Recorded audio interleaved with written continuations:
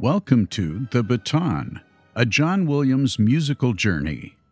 Join host Jeff Commings as he takes you through the career of the illustrious film composer John Williams, starting with his debut in 1959 through more than 100 films in 60 years. In this episode, we turn our attention to The Empire Strikes Back, made in 1980. And here's your host, Jeff Commings. If Star Wars was the film that cemented the Hollywood trend of the summer blockbuster, The Empire Strikes Back officially made it clear that the public wants sequels to their favorite films. While Empire didn't invent the concept of the sequel, it certainly solidified it as a new Hollywood trend.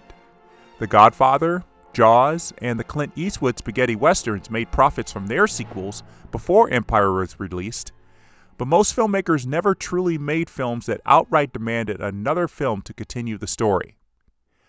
That was initially true for Star Wars as well. George Lucas's outline for the 1977 film included a backstory about the characters, but never anything concrete about how they moved forward. When you watch the end of Star Wars, it seems very finite. The Death Star has been destroyed, the heroes are rewarded, and everyone lives happily ever after. Seeing Darth Vader escape in his fighter ship is the only thing that would set up a sequel possibility there. And Lucas seized upon that once the receipts from Star Wars showed that fans wanted more. And boy, did Lucas and others deliver. The Empire Strikes Back has long been regarded as the best sequel ever made, though the argument that The Godfather Part 2 surpasses it is valid also. It has become a benchmark for action sequels that would follow, and it would allow John Williams to dip back into the Star Wars universe to create new themes and compose a score that had the Star Wars flavor but still stood on its own merits. The Empire Strikes Back is my favorite score of all time. There is not one note that I would change, or one cue that I feel is unnecessary. Every note tells the story perfectly. I'm not the only one that holds this score in such high regard. And joining me on today's episode is Jim Nova, a trombone player in the Pittsburgh Symphony Orchestra and trombone professor at Duquesne University. He's also released an expansive commercial recording of music that details Anakin Skywalker's transformation into Darth Vader, called A Fall from Light to Dark, which you can find on jimnova.com. And it's my pleasure to have Jim on the show. Welcome. Hi, Jeff. It's really great to be with you.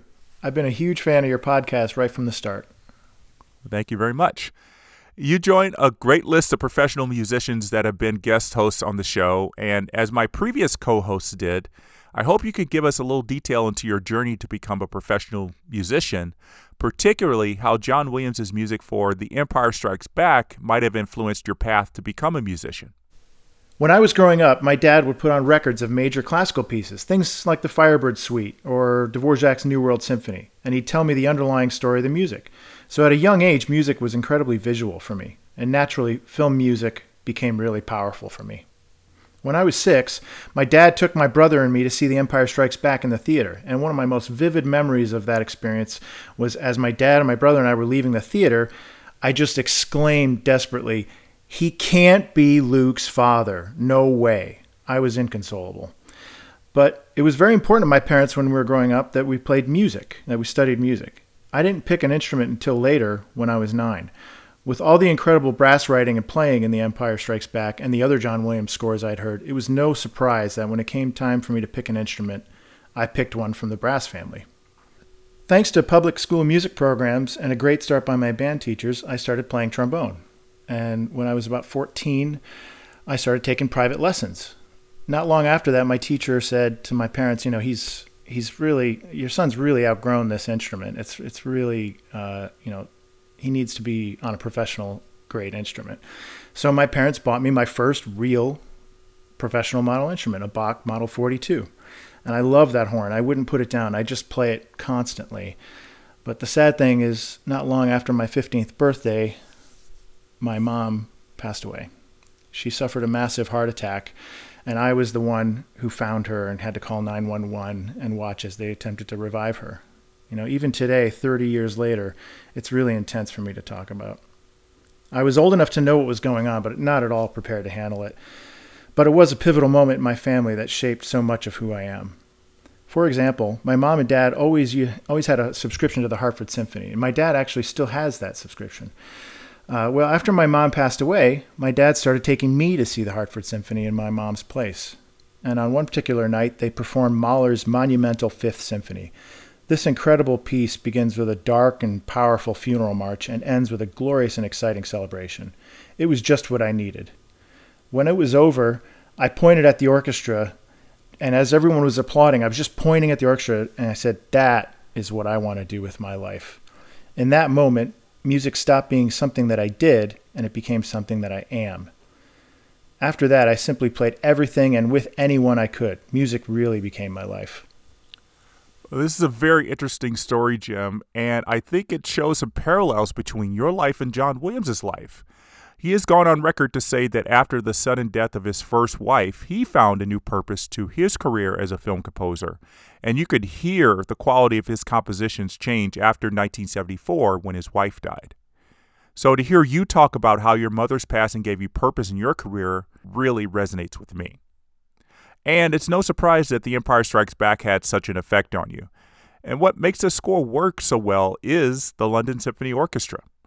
There are not many other orchestras in the world that could pull off the difficulty that this score presents. And we have to praise the leadership of the LSO brass section by Maurice Murphy, who was the principal trumpet player. Murphy and the other brass principals really set the tone for the iconic Star Wars sound. So before we go on, Jim, we should tell everyone that you have had the good fortune to perform this score live to the film, correct? Yeah, I have. As a matter of fact, this summer, the Pittsburgh Symphony played it with the film, and it was a real career highlight of mine. I mean, to actually play those parts that I've listened to since childhood, it's like I've trained my whole life for those concerts, you know? So let's make some listeners very jealous. You've played in numerous concerts with John Williams conducting too, right? Yes, I have. I've had the pleasure of sharing the stage with John more times than I can count. After graduating from the Curtis Institute of Music, I moved to Boston to pursue my master's degree at New England Conservatory. And I began studying with Norman Bolter, who for more than 30 years was the second trombone player of the Boston Symphony and principal trombone of the Boston Pops. As a matter of fact, many of Norman's students refer to him as the Yoda of the trombone, and he really is. In fact, cool. if you met him, you would be like, Everyone usually meets him. Well, nowadays everyone has computers in their pockets and can look up everybody. But back then, when I was taking lessons with him, I didn't know how big he was until I saw him. And when I'd heard all these recordings, all these incredible things that he'd done. And then when I met him at the stage door of Symphony Hall in Boston, he looked at me and he could see it all over my face. He said, you thought I'd be bigger, didn't you? So anyway, Norman had me sub, was gracious enough to have me sub with the Boston Symphony and the Boston Pops. And that's when I first got to play with John Williams.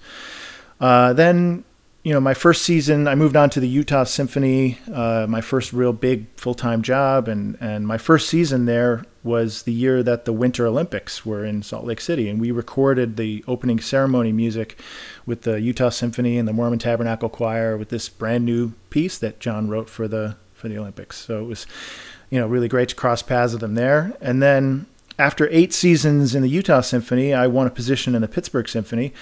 And during my second season there in Pittsburgh, John came to conduct a concert with us. And it was funny because I ran into him in the hall backstage, and he said, "Hi, Jim." He says, "Wait, you're here now?" And I said, "Yeah, it's part of the Trombone Witness Protection Program. They move us from orchestra to orchestra." And he just laughed and said, "Well, congratulations. This is an amazing orchestra." He's actually done some recordings with the PSO in the past. I wasn't lucky enough to be around when those happened, but he isn't, and John isn't really touring quite as much as he used to. It's just a few concerts here and there. So it has been a couple of years since I performed with him. But, I've been doing all these recordings, of overdub recordings of arrangements that I've done. And I've done a lot of his music. And I actually sent him some of the stuff I've been doing. And he had to have been neck deep in scoring The Force Awakens. It was that same summer, and he actually took the time to listen to the recording, and a few weeks later sent me back a handwritten thank you letter. Like it's hand addressed and handwritten. And you can bet that is framed in my studio. Oh, I don't doubt that. I have some autographed pieces from John Williams myself, and I know he took the time to do them. It's not, Xerox copied, so I know how important those things are for you. Right. Well, sure. If there's anyone who is qualified to talk about this score, it's you, Jim. I mentioned a couple of reasons why The Empire Strikes Back is my favorite score, but the main reason why this is unsurpassed is the lyrical quality of the music. You can almost hum every theme in the film. And I've always believed that The Empire Strikes Back is the one film in the Star Wars saga that feels like a space opera. And I'm not talking about opera in terms of plot elements, although it does have those, but opera in the musical sense. Jim, I bet that a top-notch lyricist could tackle this score and make it into a great opera, or at least a good movie musical adaptation. What do you think about that idea? Oh, absolutely. I mean, John has always been very Wagnerian in his writing, especially in Empire. And, for those of your listeners that maybe don't know what I mean is, Richard Wagner was a very famous opera composer, wrote the Ring Cycle and all that. And apparently at a award acceptance speech at one point, John actually said, if Wagner were alive today, he'd be writing film scores. And I thought that was really interesting. And maybe be taking a lot of John Williams' jobs. Well, maybe they would have just worked for rival studios, That may be true. Well, over the years, I've put this theory about The Empire Strikes Back being a musical to the test by adding my own lyrics to some of the musical moments in the film, and I sometimes sing them as I watch the movie. For example, there's the moment after Han Solo is frozen in carbonite. Now, I'm going to play the music that goes along with that clip, and I invite you as the listener to put in a lyric that would fit the scene as the carbonite block is raised from the pit and we see Leia in near tears.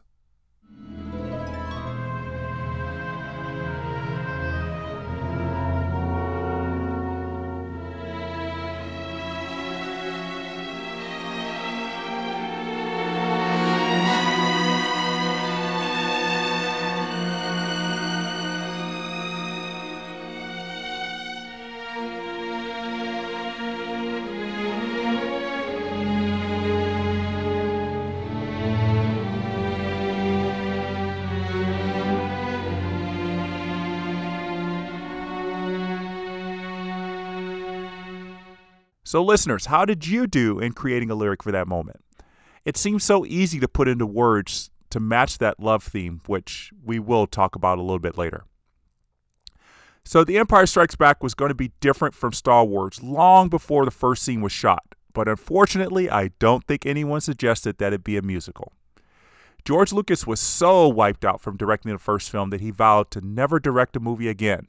And don't we all wish that he could have kept that promise 19 years later? But he still wrote the story that would include adding in the bit about Vader being Luke's father and other details that made the script a little darker and a lot less like a science fiction film for boys.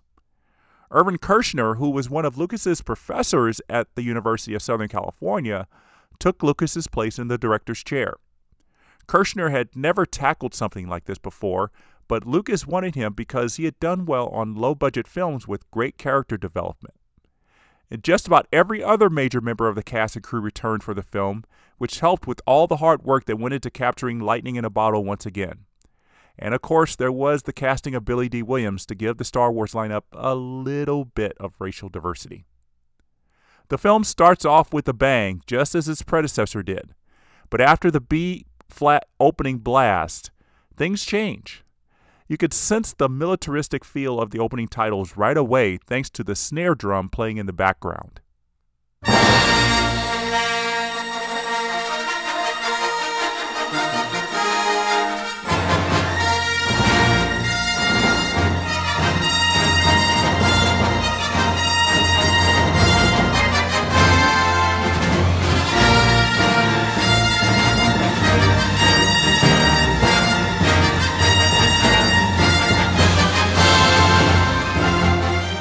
Then, when the main theme kicks in again, you could definitely hear the musicians playing it like a goose step march, a very unsubtle nod to the fascist reign of the Empire.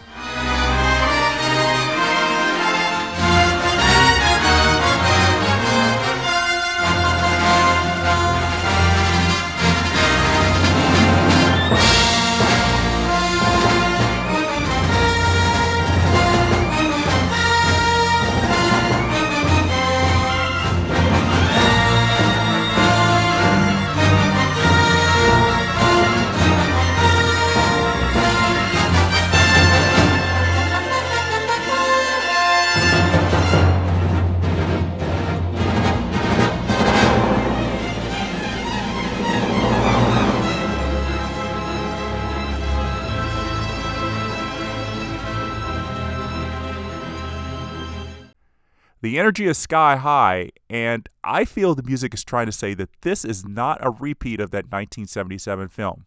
We're going to be bigger and bolder. I believe the first minute and a half of both are basically the same in terms of rhythm and harmony, but the Empire opening is definitely more energetic. My guess is that the second time around, the orchestra knew they had a hit on their hands, and they were excited to record the sequel. John probably made some subtle and not so subtle orchestration changes as well, but after the first minute and a half, they totally diverged musically to fit the new film. And this will, of course, be a pattern that John follows for all the Star Wars film openings. And you'd be shocked at how different the versions of some of the music are between the recorded versions and what ends up being published for public performance. No, I wouldn't be shocked. What I hear in concerts is always very different from any of the film versions. But I suppose they do that to not make it sound like it's coming from any particular film. So Empire is chock full of thematic material, as you would expect. Possibly the most new thematic material John Williams would write for a sequel. 4 new themes are introduced, and they take up a large part of the score. Since this film is darker in tone, more serious, and less heroic, the decision to pretty much start fresh musically was a wise choice by John Williams. You only hear Leia's theme and the Rebel fanfare from the 1977 film one time each. Naturally, Luke's theme and the Force theme are played quite often, but very, very rarely are they played in a heroic key. We also get a very versatile theme for the Jedi Master Yoda, a theme for the bounty hunter Boba Fett, and a beautiful love theme for Han Solo and Princess Leia. But the centerpiece of the film is the sinister theme for Darth Vader, whose main goal is finding Luke Skywalker. Of course, we think he's just out for revenge and wants to kill the kid who blew up the Death Star, but as we all know now, his motives are entirely selfish. It's a theme that has become equally as iconic as the main Star Wars theme, and in The Empire Strikes Back, the two themes are played almost equally throughout. I did a count of the number of times Vader's theme is played and the number of times Luke's theme is played. Both were tied leading into the final 40 minutes. Then Vader's theme became the focal point. Not counting the end credits, you'll hear Vader's theme 29 times in the film compared to just 18 times for Luke's theme. This is showing you that it's clearly Darth Vader's movie.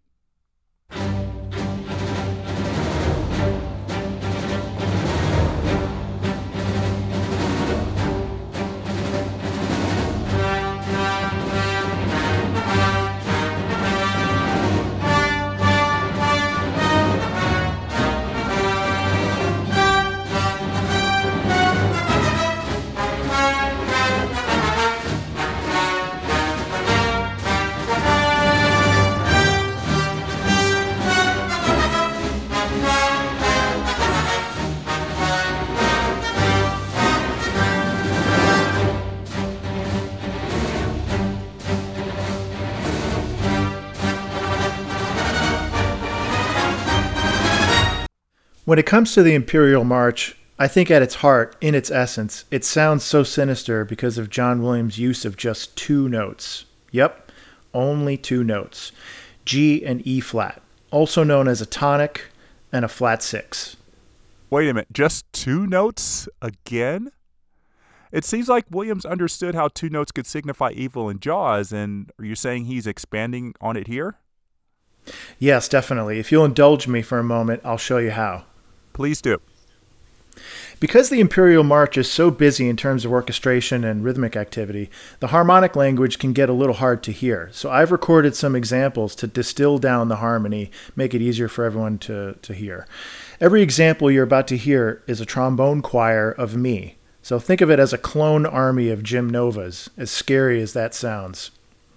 Now, first of all, it doesn't matter which direction you go from the G to the E flat, whether you go down to it, which creates the interval of a major third, or if you go up to the flat 6, which is an interval of a minor 6th. They're equally sinister.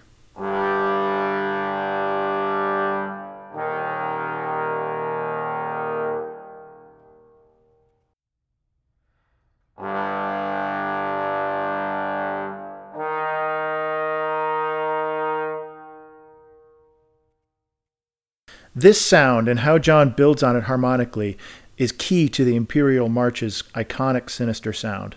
In the first two bars, he alternates between a G unison, with no other chord notes, to an E-flat minor chord.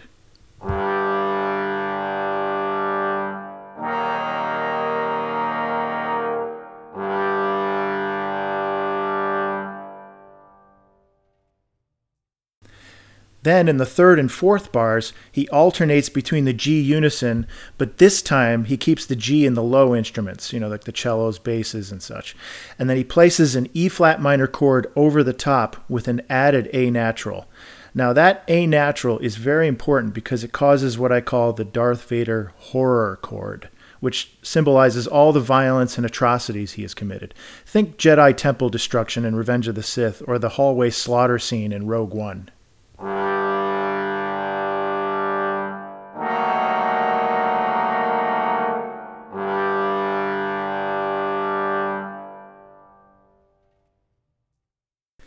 Now let's listen to the first four bars in its original form.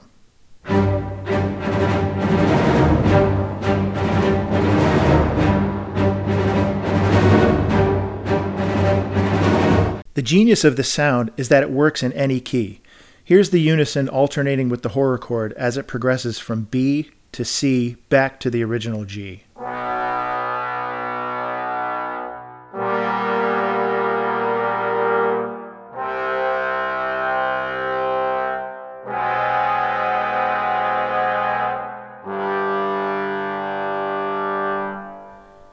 And wouldn't you know it, in the original, it's the trombones who play this progression.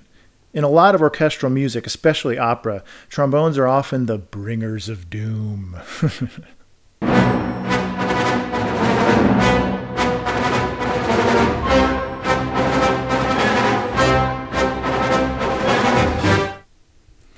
In the next example, you'll hear the lead up to Luke's arrival in Bespin, as Vader has lured Luke into his trap. What do we hear? What do you know? A flat 6. This time, it starts B flat to G flat, followed by a string of horror chords. Then we finally end up at F to D flat. Yep, yet another flat 6.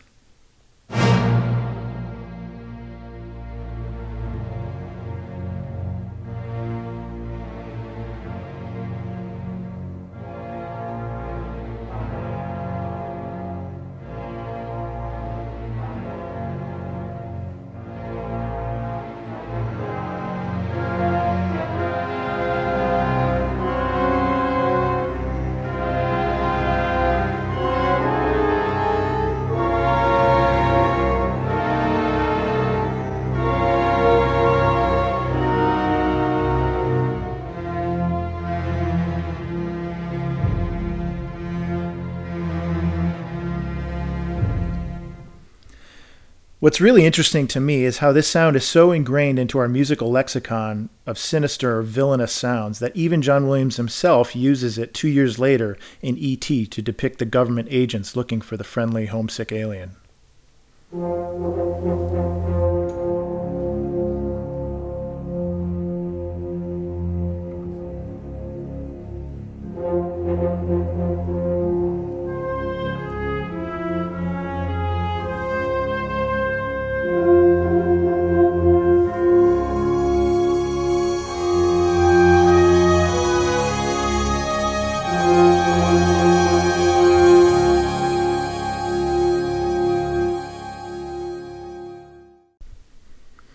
Sound familiar?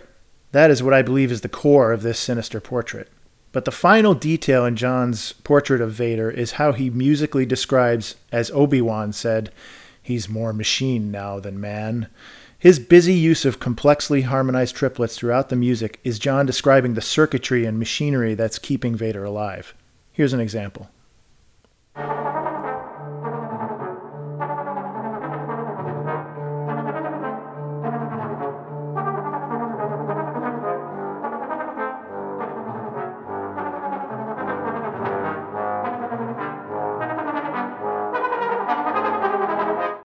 As a final tribute to this amazing and dark portrait, let's put the underlying horror harmony and busy circuitry motion together and listen to the final minutes of the Imperial March in its brutal power.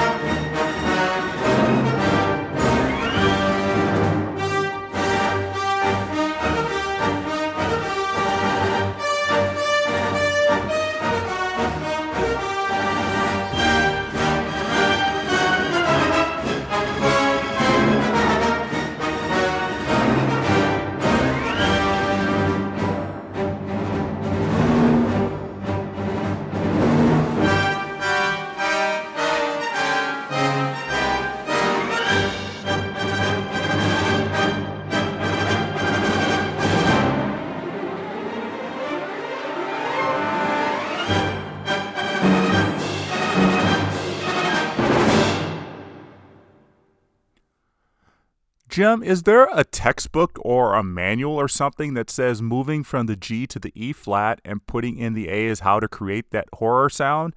Or is this something Williams might have discovered as he was composing this? I don't really know of any textbook per se. I just think John really created this sound by reinforcing it with his supreme command of harmony. It's now such an ingrained part of our musical zeitgeist. And it's amazing how he has made that possible, most likely by sitting at his piano and just working out the harmonic structure. Other than the formal introduction of Vader's theme when we first see the Imperial fleet, my favorite rendition of this theme comes when Han is being tortured in Cloud City. It's the one moment in the film when the music and visuals truly show how evil Vader is.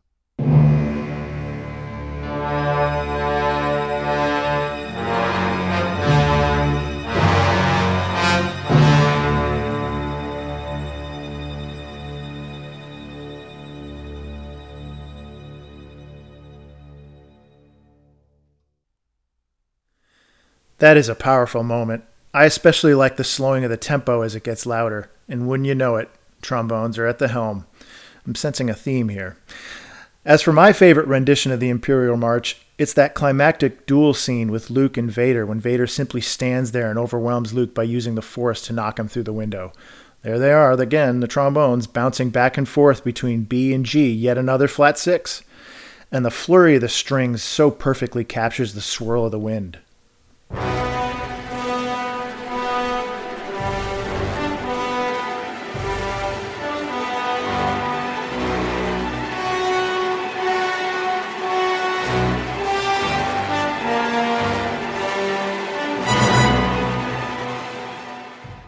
Williams gives us a tender love theme for Han and Leia to offset all this evil. It is yet another masterclass in composition. Let's listen to its introduction near the beginning of the film after Han says he's leaving.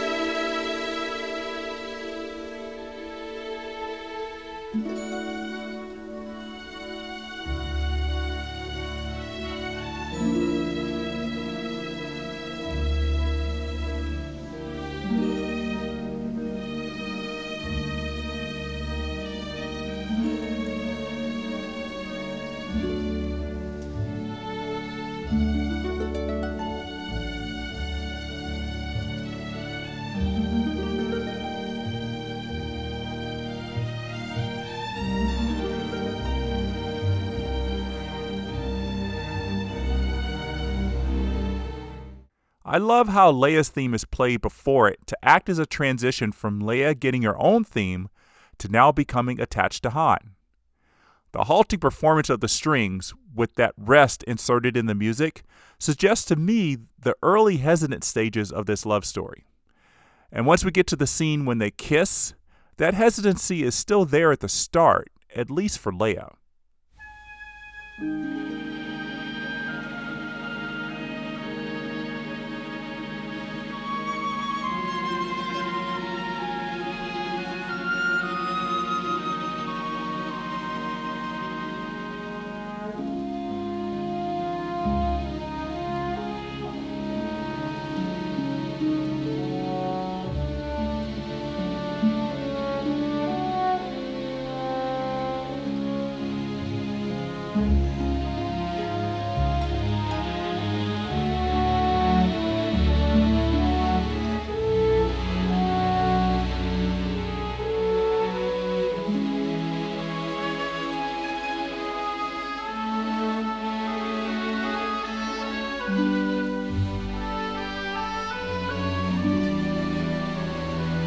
That hesitancy will now fade away, and the theme is fully realized when they kiss.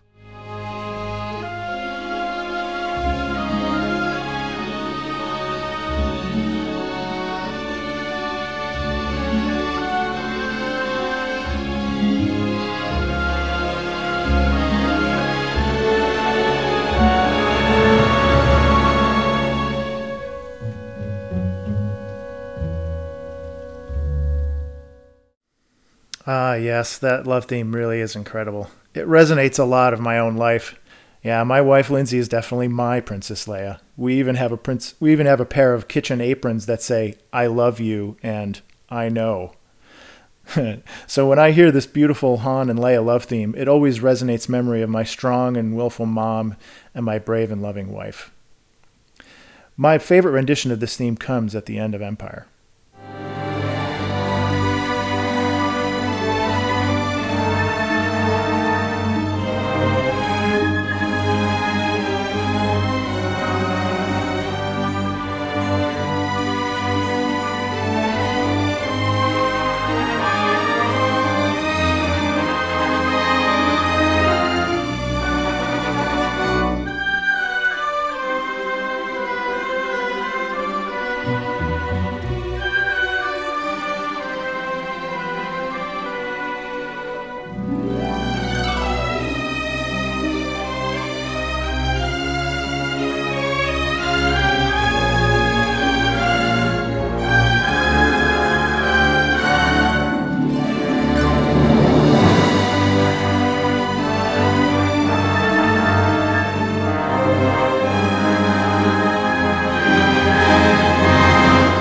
Yes, those are extremely, extremely touching stories. Now, we just can't go any further without turning to the asteroid field. What a gorgeous, gorgeous piece of music that accompanies the stunning visual effects and incredible sound design. This 4 minutes of music alone should have won John Williams the Oscar for original score. And we'll talk about all that later. So those who have listened to the Star Wars episode remember that my guest co-host there, Chris Hatt, also named this as his favorite musical cue of all time. It starts out strongly with Peter Lloyd and his flute section playing a wonderful run to set up the scene transition to a huge Star Destroyer firing on the Falcon with the Imperial March playing. This tells you definitely which side has the upper hand in this space chase.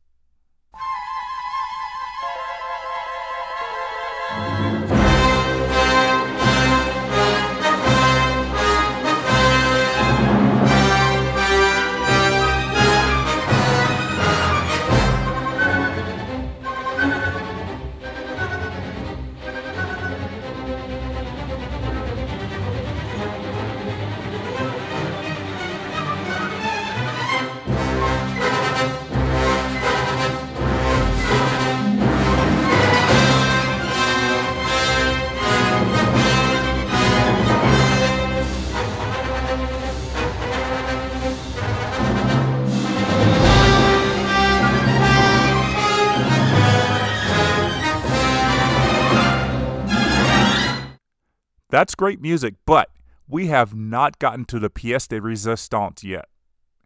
That happens as a group of TIE fighters chase the Falcon through the asteroid field, and Williams gives us a wonderful melody to show off the great brass section. But what really sells this for me is the sync point that connects the Falcon dodging an oncoming asteroid with a quick hit on the timpani. Any other composer would have made a more obvious musical statement then, but that low rumble on the timpani is so perfect that I really get chills, even hearing it away from the film.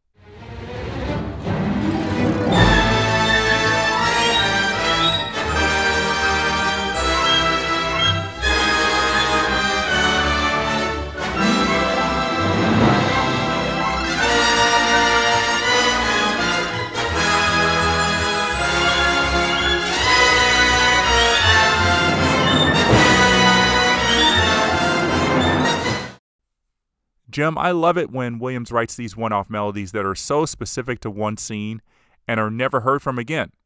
In some way, they have a bigger impact. Oh, I couldn't agree more. The asteroid field is one of the many moments in the Empire score that make it my all-time favorite score. You know, the music it just so perfectly captures Han Solo's swagger and his daredevil nature. I mean, that line that he utters, never tell me the odds, is such an iconic line that rings so true with my own daredevil nature. Lesser known fact about me, when I'm not on the stage playing with the symphony, I'm actually a huge car guy. And I'm an instructor at the high-performance driving schools here at the Pittsburgh International Racetrack. Many of my driving buddies refer to my car as Jim's Millennium Falcon, as I do a lot of personal modifications myself, if you know what I mean. I've actually put the asteroid field cue on occasionally when I'm out at the track driving.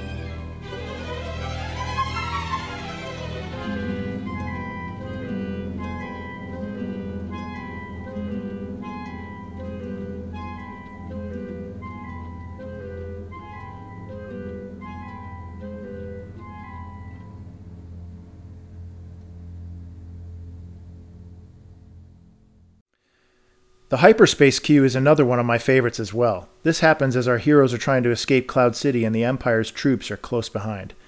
The driving ostinato lines in the strings just propel the action, which of course is punctuated by the amazing LSO brass section.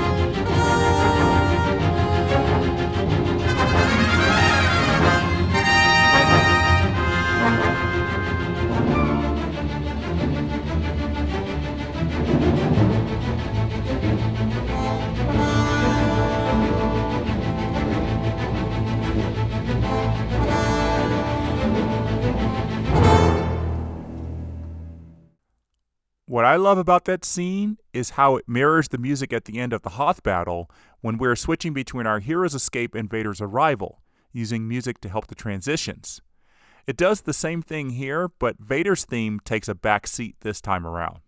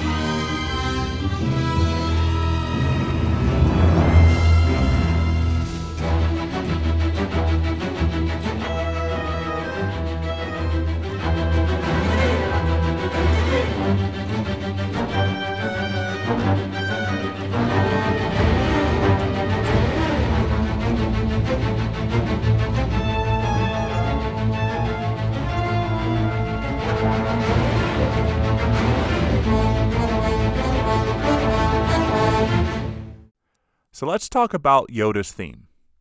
Jim, I believe your musical training could help me figure out if his theme has any connection to the Force theme. From a strictly thematic and harmonic point of view, there's no obvious connection. The Force theme is always in a minor key and Yoda's theme is always in a major key. But I will say this, the general shape of both melodies always outline chords, meaning if you were to hold the notes of the tunes, you'd get full harmonies. Thematically, both melodies also soar. They end up an octave or more higher than where they start out.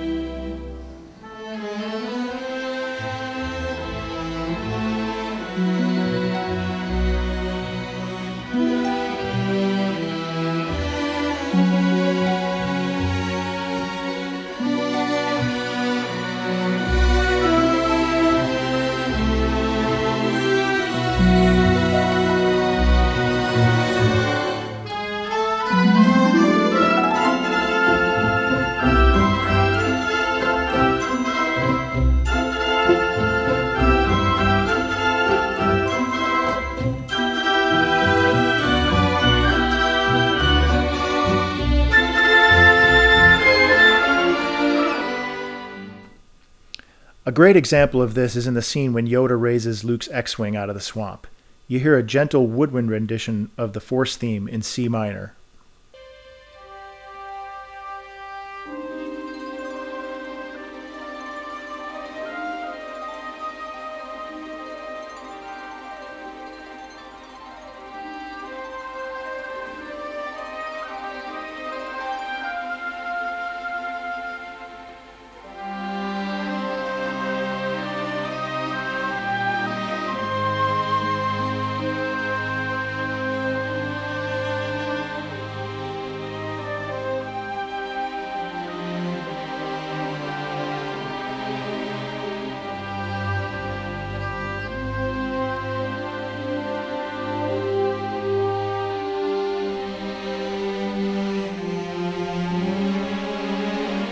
Then, with a gentle chord on the celeste, which John always uses as a sort of magic sound, the tide turns. Woodwinds enter and announce Yoda's theme. Now we've transformed into a brilliant E major as Yoda does the impossible.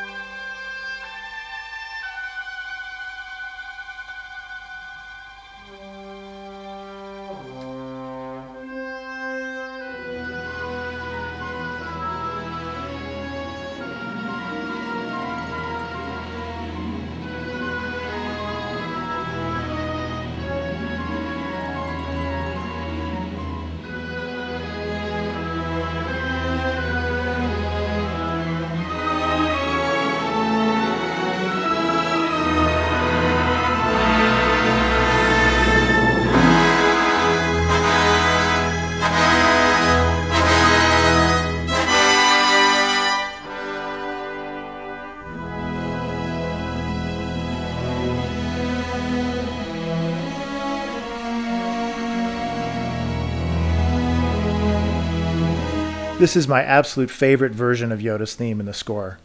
But then we devolve into the Imperial March as a harsh reminder of the dark side of the Force.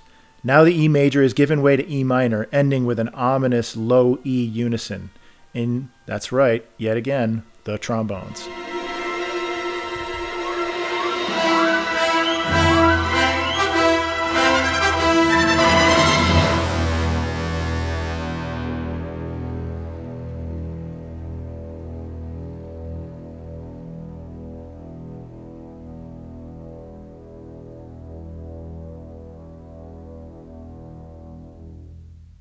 There is so much great music in The Empire Strikes Back that I know we could talk about every single minute of the cue and just harp on its genius all the time, but we just aren't going to be able to do that. But I want to highlight just one more moment. And you referenced it a bit earlier, Jim, but we're going to play it out right here. It's the scene when Luke goes crashing through the window deep in the bowels of Cloud City during his duel with Darth Vader. It is indeed great to hear those trombones belting out Vader's theme as he clashes with Luke, and this is the first time we hear music played during a lightsaber battle in a Star Wars film. Now you'll have to excuse me, Jim, when I say that the best part of the cue is the trumpets blasting out that triplet from the theme. A close second might be that moment you mentioned when the strings act as the wind when the window breaks and pulls Luke out.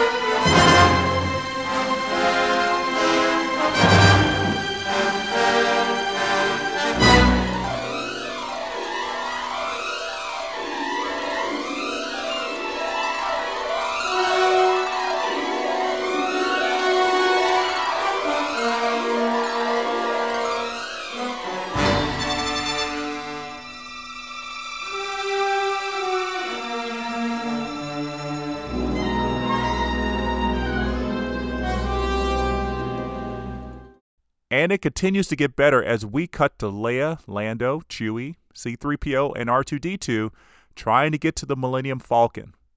If you haven't guessed by this point in the podcast that Williams has a keen ear for orchestration, you'll definitely know it when you hear him transform the love theme into an action cue as our heroes make their getaway. And Jim, this is my favorite moment of the love theme in the movie.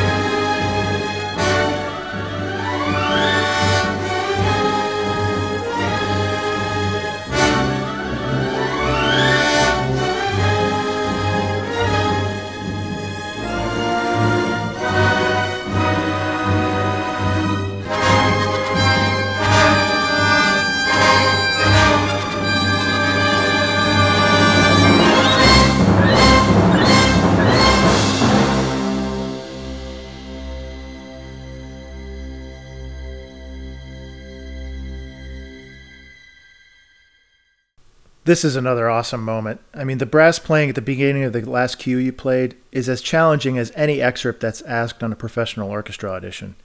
You know, when we played the Empire score this summer at the PSO, I remember getting to that passage and saying to my colleagues, this should be on an audition. You know, well, it turns out the Dallas Symphony is having a trombone audition soon, in a couple months. And guess who is the only living composer with an excerpt in their audition repertoire? Yep, John Williams' Imperial March. Yeah, I'm not surprised at all. So when The Empire Strikes Back was released, everyone called it better than the original, an argument that continues to this day. But even though people said it was a better film, The Empire Strikes Back did not receive the same acclaim its predecessor did at the Oscars, getting just a few below-the-line technical nominations and winning just 2 for visual effects and sound. I think the worst oversight in the Academy Awards history is not Judy Garland losing the Oscar for A Star is Born, but John Williams losing the original score Oscar for The Empire Strikes Back to Michael Score's quote-unquote score for Fame. Fame likely won that category because there was no category for musical scores that year, the first time in decades that the category wasn't used. And as good as the music is in Fame, it's nowhere close to the masterpiece that is The Empire Strikes Back. Oh, I couldn't agree with you more. I can't imagine anything beating Empire for any kind of musical award. I mean, it's a masterpiece. But I think we have to consider that Empire was so original and innovative that many treat something new with disdain. I mean, he was using pianos as, percussion instruments in spots and all kinds of great effects. But let's face it, Empire has truly stood the test of time. And we'll have to settle for that. So once John Williams completed work on this score in January 1980, he had no immediate film work on his calendar. The next film he would do hadn't even begun principal photography, and that was Raiders of the Lost Ark. But he would find himself very busy over the next 9 months. Mere weeks after he finished work in London, Williams shuttled back to the United States for 2 major events. One of them was to marry photographer Samantha Winslow in July 1980, 5 years after they met and 6 years after the death of his first wife. Not much has been written about their courtship or their marriage. What we do know is that Winslow was 35 years old at the time, and Williams was 48. The other big event was the announcement that he would be the next conductor of the Boston Pops, starting with their first concert in mid-March. And he made his debut in this new role in style, conducting the Boston Pops as they played the Imperial March in public about 2 months before The Empire Strikes Back hit theaters. This was an unusual thing to do, and still is. but I'm sure everyone in attendance loved the performance, and it only heightened anticipation for the film. I went to a couple of concerts featuring Williams conducting specifically because I hoped he would debut a new theme for a movie he was working on like he did in 1980. One that stands out was his Labor Day concert at the Hollywood Bowl the summer before The Force Awakens came out. Alas, no performance of Rey's theme or anything else. You can imagine my disappointment, but still glad to see John Williams in person. So Williams would continue to work with the Boston Pops until 1993, and I'll talk more about his time with that orchestra as we go through this journey. I mentioned earlier that The Empire Strikes Back did not win the Oscar for original score, with Fame taking that award in 1980. Still kind of puts a bad taste in my mouth saying it. But John Williams got some degree of satisfaction over Michael Gore and Fame at the Grammy Awards, winning the trophy for Best Score Soundtrack over Fame, and some pretty light competition, as well as grabbing the Grammy Award for Best Instrumental Composition. This was the fourth consecutive time, and the final time, Williams would win both awards in the same year. Unlike the ending of Star Wars, the final moments of The Empire Strikes Back assures us there would be a follow-up film to find out what happened to Han Solo and if Darth Vader really is Luke's father. But it would be 3 years before Williams returned to that galaxy. He would keep his focus on Earthbound adventures for his next film, which would pair up the boy wonders of Hollywood, Steven Spielberg, and George Lucas. And it would be no surprise that John Williams would be the glue to keep this next action-adventure film called, I don't believe this really would have worked as a title, it was called The Adventures of Indiana Smith, before the change to Raiders of the Lost Ark. So, Jem, it has been a lot of fun breaking down the score to Empire Strikes Back.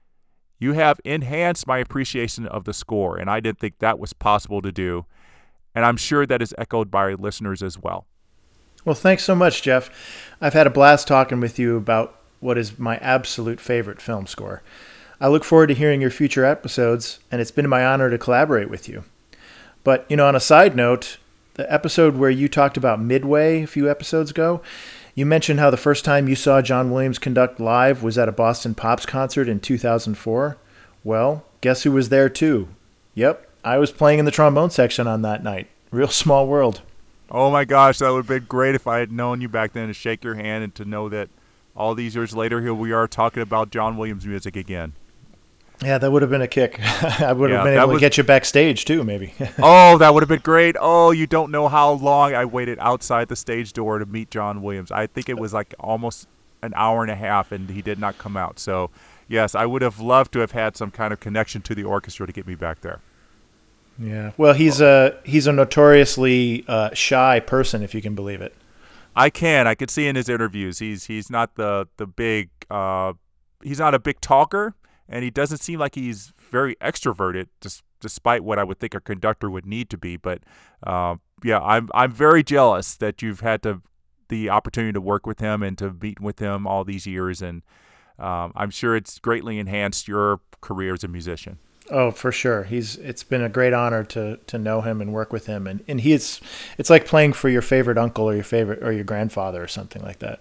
I can believe that. So thanks to all of you for listening to this episode today as well. And as I always do, I invite you to leave a review of The Baton on Apple Podcasts, and feel free to email me directly at jeffswim@aol.com. Thanks to you for joining me, and until we meet again, the baton is down.